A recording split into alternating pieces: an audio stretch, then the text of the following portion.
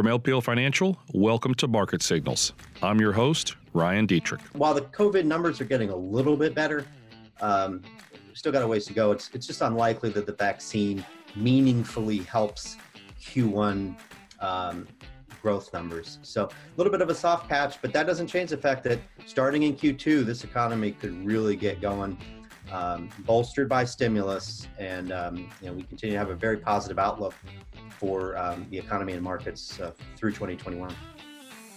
Hi, everybody. Welcome to this week's latest edition of the LPL Market Signals podcast. Ryan Dietrich here, and as always on the lineup in Boston, Jeff Bookbinder. Jeff, we are recording this call the Friday before the long weekend, just to make sure it gets out on time. So I guess we can say it like this. Do you have any plans for the nice long holiday weekend? Well, Ryan, I'm definitely going to watch some football. Some good playoff games, no doubt. And the weather's supposed to be okay here in Boston, which is certainly unlike your typical mid-January. So, going to get the kids outside, have some friends over, of course, socially distanced, and try to enjoy a little time outside. How about yourself? Mm-hmm. Oh, yeah, no, we similar. I guess it's fun. We can make some predictions, and by the time people hear it, it'll be over. Obviously, my prediction of an Ohio State victory against Alabama came crashing and burning. That did not go so well. But I do think your Chiefs are going to win. But I'll tell you, my silent team, I think the Ravens. They were the hottest team the first 5 weeks. They were the hottest team the last 5 weeks. They just fell apart in the middle. But it looks like another Ravens-Chief battle. Who are the Chiefs even playing? I can't remember. And the Browns. And that's right. I learned not to make football predictions last week because I went along with you on that Ohio State upset call. Which it's fun. Hey, it's all right. All right, Jeff. Well, hey, good luck to everybody's teams. Let's just get into it. All right, we've got a lot to discuss. It's earnings season. Jeff, you are the earnings guru, so we're going to give a little bit of a preview of fourth quarter earnings, kind of where we see things going. We're also going to focus on the blue wave. We talked about that last week, but I'll tell you, it's one of the most popular questions that we've received from our advisor, or more than 17,000 advisors and their clients. It impacts the blue wave, so we'll talk a little bit more about that. And then policy. We're going to give a little bit of a policy update with the stimulus update with the Joe Biden policy plan or economic policy plan that was just released on Thursday evening, and kind of the impacts of that. Like where should you invest? It's one thing to have this policy plan, but where should you invest? And we actually made some changes in the way we see the world here at LPL Research just recently. Just minor tweaks, I guess we could say, but it kind of plays in there as well. So Jeff, I mean, this is going to be you talking for a while, I think. This is your baby, your expertise. Fourth quarter earnings. I'll just set the table. We are sharing a chart on our YouTube channel. Looks like we're going to see some positive earnings growth coming in the first quarter and the rest of this year. I guess my question, Jeff, and you can take it in a second. You wrote our weekly market commentary that people can read. You broke down earnings season. It seems like most people expect earnings to come in pretty good. All right, the last 2 quarters, we saw historic beats to the upside. Do you think we're in line to do that once again? Yeah, Ryan, we are, but it's probably not going to be quite the amount of upside that we got last quarter or the quarter before, right? We had record levels of upside surprises in Q2, Q3. So, something a little above average, but not double digits in terms of upside is probably a reasonable expectation. So why could we see strong upside? Well, estimates have been rising, which is rare. During the fourth quarter, estimates rose for the fourth quarter. And then, guidance has been really good, just like it was the last couple quarters, right? More companies raising estimates as opposed to lowering them.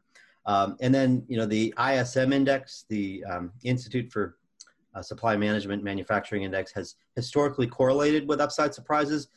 We got a booming number for December, over 60. Remember, 50 is the break point between expansion and contraction.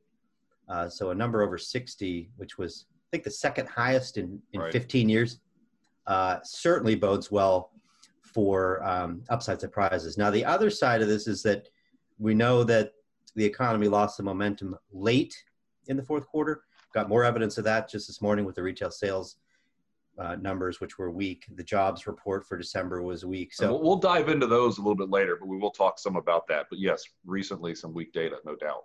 So that might lead to a little bit less upside in Q4, and potentially, along with this COVID wave, which unfortunately is far from over, could mean maybe guidance is a little bit more tempered than it otherwise will be. So, we would certainly expect solid upside. Maybe we make a run at flat year over year, but most likely we'll end up with a, low to mid single digit decline in S&P 500 earnings year over year. That doesn't mean we won't get earnings growth in Q1. Expectations are for a really strong rebound starting Q1. That's when the comparisons get easy. Right. Remember Q1 of 2020, when the pandemic hit, was a weak quarter. So we're going to see a really strong ramp here. You can see it in this chart for those watching. And certainly that's going to help support stock prices here, despite the fact that we're up, north of 65% off the lows. Yes, we are. I think earnings season needs to step up once again. Like you said, we're up over 65%, up 70% just the other day. Earnings better step up, and they likely will. Like you said, though, the earnings recession is likely over. But, Jeff, that's the U.S., right? And I want to talk about sectors and kind of who might do well and who won't do well in a second. But, this is a global economy. I mean, what are we seeing from a global point of view as it pertains to earnings? I guess specifically emerging markets and developed international. Emerging market earnings have been much better, frankly, than the developed world. A much smaller earnings decline in 2020. That's not all that surprising, given the Chinese economy has held up so better. They've come out of the pandemic sooner. And a lot of the Asian economies that make up the emerging market index have also done relatively well economically, Taiwan, Korea. So EM has, not only held up better in 2020 in terms of earnings declines being smaller, you've also got expectations for a stronger earnings growth number in 2021.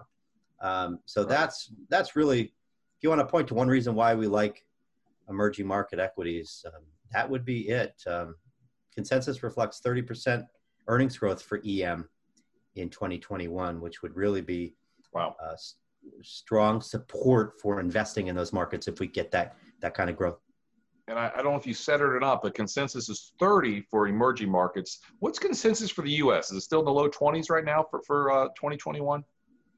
That's right, 22% at last check. So still, obviously great number. That just would get us back to where we were in 2019 pre-pandemic, a little bit ahead of that if we get it. So we're still in that phase where we're recovering lost earnings from the pandemic. But 2022 is when, we could really see some of the efficiencies that companies have gained during this time, particularly with all the technology investment. That could really bear fruit, and we could see a really big earnings number in 2022. And that's how we're valuing the stock market here. Right. Because earnings will remain depressed this year while we're still digging out of the hole. Yeah, good stuff there, Jeff. Let's break it down on sectors, then we're going to move forward. Technology and healthcare feel like are the two biggest parts of the stock market, and they've been a big cog in why stocks have done so well. They've also had some good earnings growth. And the other side of things, energy and financials haven't done as well. How do you see earnings breaking down from a sector point of view here in the fourth quarter earnings that are going to start to be released, starting literally today on Friday morning as we're recording this with some of those big banks? Yeah, well, I think one of the reasons it's going to be tough for earnings to grow year over year is because we're not getting as much help from technology and healthcare as we got in the last couple of quarters. We'll still get help. I mean, those are probably going to be the two strongest quarters in terms of earnings, or strongest sectors in terms of earnings growth this quarter. And we expect to see growth out of both of those sectors in terms of earnings, but the weights are big, but they're just not big enough to carry everything else. And so, you look at, some of the cyclical value sectors, including financials, which will probably see an earnings decline, energy, which will see a massive earnings decline as it's been seeing really all, the past year, and industrials too, very challenged. A lot of the parts of the economy that are hardest hit from the pandemic are in those sectors. You could add brick and mortar retail, which is part of the consumer discretionary sector, to that. Certainly those companies continue to struggle with the pandemic. So, it's like this K-shaped recovery, the haves, have nots, right? A lot of companies are doing quite well, but a lot of companies are not. And so when you mash all that together, you're going to end up with, pretty close to flat probably, but growth is quite unlikely. Yeah, I want to point out one thing that you did mention. You said, potentially by the end of this year, earnings will be above where they were before the recession started, before the pandemic started. I think, 6 months ago when you and I were probably doing another one of these earnings estimates, we didn't think there was any chance of that happening, right? I mean, the beats that we saw the previous 2 quarters really brought earnings up a lot. And I think it's just amazing. I mean, Jeff, off the top of your head, I mean, when you have an earnings drop like we did earlier this year, normally kind of like the stock market, it takes a long time to get back to new highs. This time it took like 5 months to make up for a 34% correction. It usually takes a lot longer for earnings to come back. Am I correct in that assumption? Yes, absolutely. 8 to 10 quarters, I think is the typical time to recover earnings declines in recessions.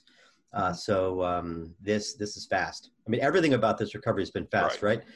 We recover those losses really fast. We're going to come out of recession really fast. And certainly the earnings repairs will be pretty fast too. No, absolutely. So, Jeff, we probably need to move forward. I do want to touch on the Johnson & Johnson vaccine. I think it's interesting because it's all kind of I didn't even think I'd talk about this, but read about it this morning. By the time we hear this, most of you listen to this, maybe those results will be out, but it's anticipated the Johnson & Johnson vaccine will have an 80 to 85% effective rate. Now, remember, the Moderna and the Pfizer one are 95% effective. But here's the catch. The Johnson & Johnson one is just one shot. You don't need 2 shots. Also, it doesn't need to be saved in those super freezers that, like, you see those images of the big trucks with the super freezers. It doesn't need that. So this is, another vaccine on the way with the AstraZeneca one that's already in the UK and Europe and working its way to the US here soon.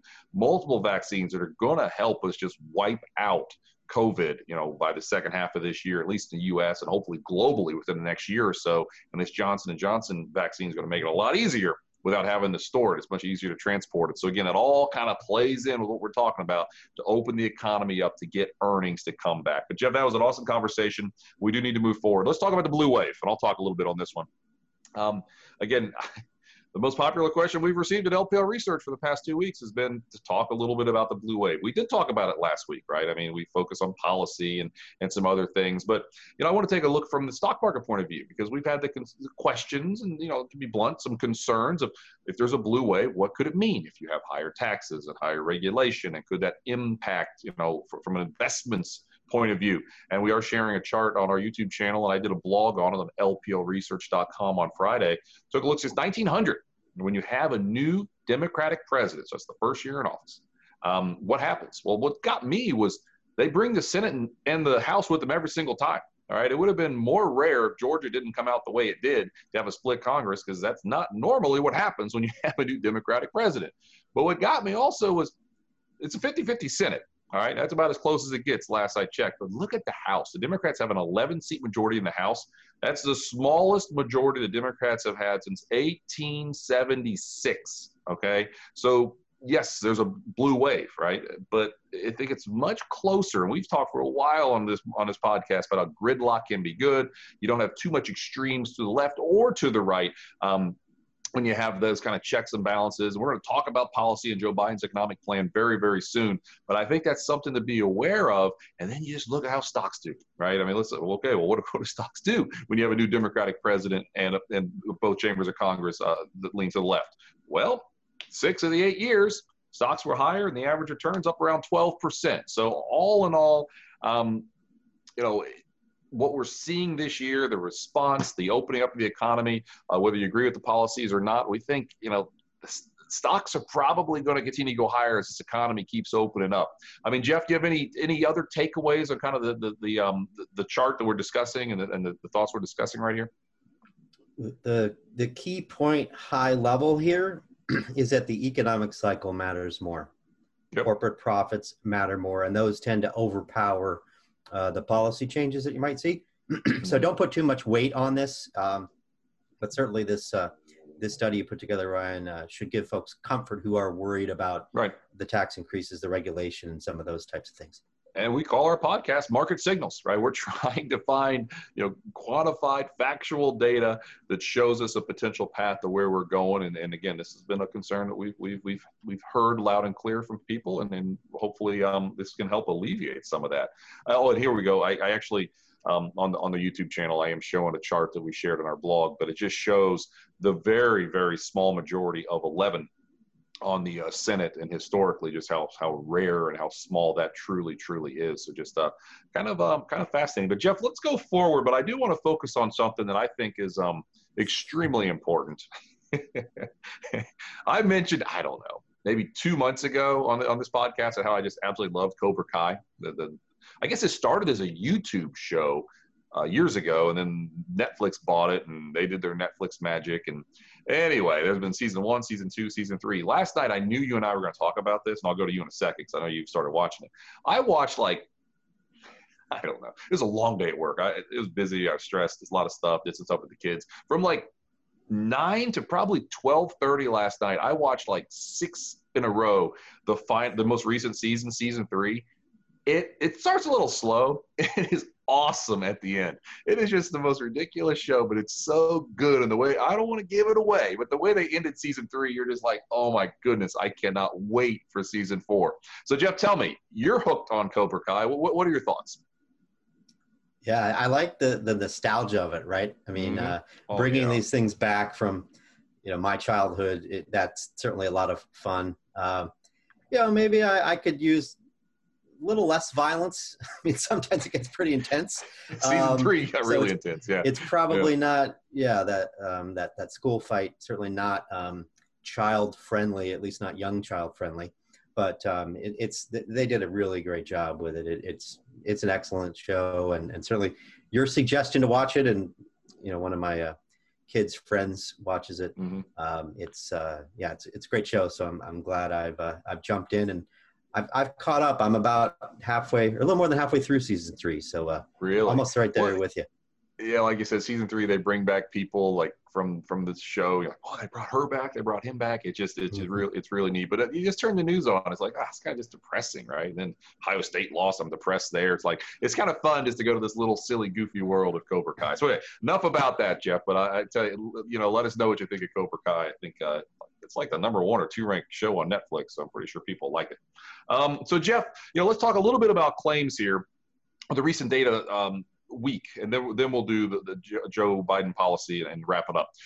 I'll just make it quick here. Claims spiked 965,000 last week, way above expected, highest level since late August. And you just mentioned this morning, and to be blunt, I haven't had a chance to truly dive in, but the headline number was that retail sales number just missed. So some of the last week's jobs number for the month of December came in way beneath expected levels. I mean, Jeff, the thing that I'm hearing, though, all these weak data points, bad is good again. Now we can actually get more policy, which we're going to talk about next. I mean, you want to build on anything about some of the recent economic data that's been on the disappointing side? Sure. So, the jobs number, that really started it. Not a big surprise because we know some of these new COVID-related restrictions came in, right? Mm-hmm. And some of the high-frequency data that we see, I'm talking about data that comes in daily, particularly mobility data, seeing how many people are moving around and how much and all of that.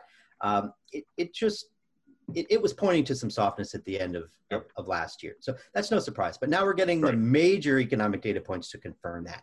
The jobs report for December, lost 140,000 jobs net. Then you get the retail sales data down 0.7%.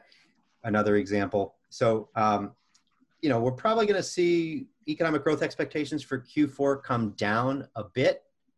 That's not a huge surprise either, given what I just laid out. And then we'll probably see, a little more cautious outlook for Q1, because unfortunately, while the COVID numbers are getting a little bit better, still got a ways to go. It's just unlikely that the vaccine meaningfully helps Q1 growth numbers. So a little bit of a soft patch, but that doesn't change the fact that starting in Q2, this economy could really get going, bolstered by stimulus. And, we continue to have a very positive outlook for the economy and markets through 2021.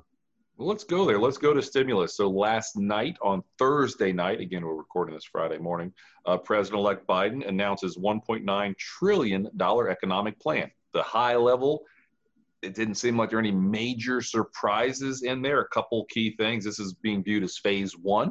Phase two will likely be sometime in the summer, probably, before it can officially kind of get out there. Infrastructure, healthcare, renewable energy likely are phase two.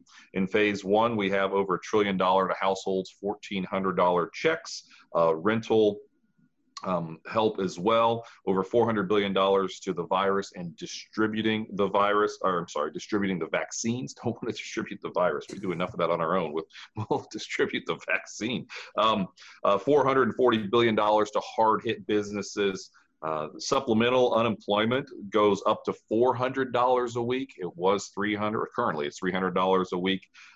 Boosting minimum wage, also asking Congress to boost minimum wage to $15 an hour. The big sticking point, Jeff, and I'm going to turn it to you, is there's, again, at least what I've read so far, no liability protection. That's something the Republicans really want in there. You know, $1.9 trillion. Do you think we're going to get it there, or what number will it finally come in at, again, with kind of taking out something the Republicans really wanted in there? Oh, it'll probably be about half that size for phase one, right? Yep. The Democrats seem to want bipartisan support for a deal, so that would lead to a slimmer version, you know, and you're going to have to take out some of these things that the Republicans don't like to get those extra 10 votes in the Senate. Or if they go through the reconciliation process, which limits what you can do, that would only require 50 votes. But that would lead to a much slimmer version. So we're still in the, call it, $700 billion to $1 trillion range for this phase. Probably gets done by the end of February, and then phase two will be bigger. And that's when you bring in the tax increases to fund more spending. We'll see infrastructure. We'll see more green energy spending at that time. So, you know, all in, maybe with the two phases, you could make a run at $3 trillion, but probably something, you know, between $2 and $3 trillion total would be my best guess at this point. And don't forget, just last month, we had the second largest fiscal plan ever in our country at $900 billion. So, you know, there's going to be some back and forth here, though. You know, $1.9 trillion, that's a lot of money when you start getting into it. So likely will be a little lower, but hey, we're getting there, as we just talked about with the claims and some of the really disappointing data that we're seeing. We need to help people. Well, Jeff, let's finish it up here. We've only got maybe a minute and a half. I wish we probably could talk all day on this one. But from an investments point of view, in our global portfolio strategy report that we release monthly to our more than 17,000 advisors and further clients, we made some changes. And, you know, kind of some of this policy stuff is partially some of the reason. You want to go over high level some of the changes that we made and how we see the world from an investment point of view? Yeah, so this cyclical value rally has gotten a ton of attention. And so, you know, we've moved a little bit in that direction, but given the nature of the pandemic, we're not in with both feet. So what we did, we upgraded financials to neutral. You can see that here at the bottom. You could say we have a positive bias to move even more to the right on that. The interest rate environment's gotten much better for financials, and certainly the stimulus helps as well as we get closer to a fully reopened economy with a stronger bridge to get there. And then we took down communication services, which is very growthy. It has the big internet names in there. It's about half digital communications and internet. So what that means is that we're more balanced growth value. We've had the growth overweight in our portfolios for much of 2020. We started to move more in balance and reducing that growth overweight and reducing the value underweight. We'll have some bumps, we think, in the next month or two as, again, we move through the pandemic. But certainly encouraging to see more parts of the market help broaden out the participation.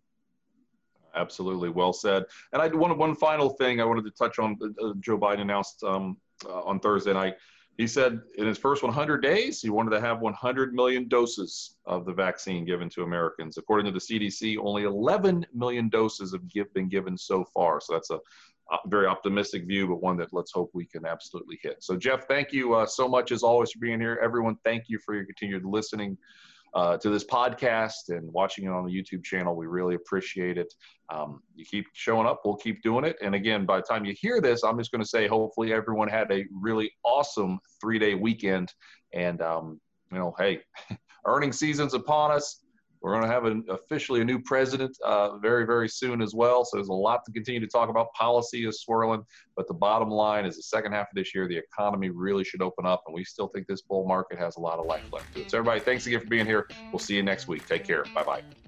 This material was provided by LPL Financial, is for general information only, and is not intended to provide specific advice or recommendations for any individual. There is no assurance that the views or strategies discussed are suitable for all investors or will yield positive outcomes. Investing involves risks, including possible loss of principal. Any economic forecasts set forth in the podcast may not develop as predicted and are subject to change. References to markets, asset classes, and sectors are generally regarding the corresponding market index. All indexes are unmanaged and cannot be invested into directly. Index performance is not indicative of the performance of any investment. All performance reference is historical and it's no guarantee of future results. All information referenced in the podcast is believed to be from reliable sources. However, we make no representation as to its completeness or accuracy. Securities and advisory services offered through LPL Financial, a registered investment advisor and broker-dealer. Member FINRA and SIPC. Insurance products are offered through LPL or its licensed affiliates. To the extent you are receiving investment advice from a separately registered investment advisor that is not an LPL affiliate, please note LPL makes no representation with respect to such entity. If your financial professional is located at a bank or credit union, please note that the bank or credit union is not registered as a broker-dealer or investment advisor. These products and services are being offered through LPL or its affiliates, which are separate entities from and not affiliates of the bank or credit union. Securities and insurance offered through LPL or its affiliates are not insured by the FDIC or NCUA or any government agency. Not bank or credit union guaranteed, not bank or credit union deposits or obligations, and may lose value.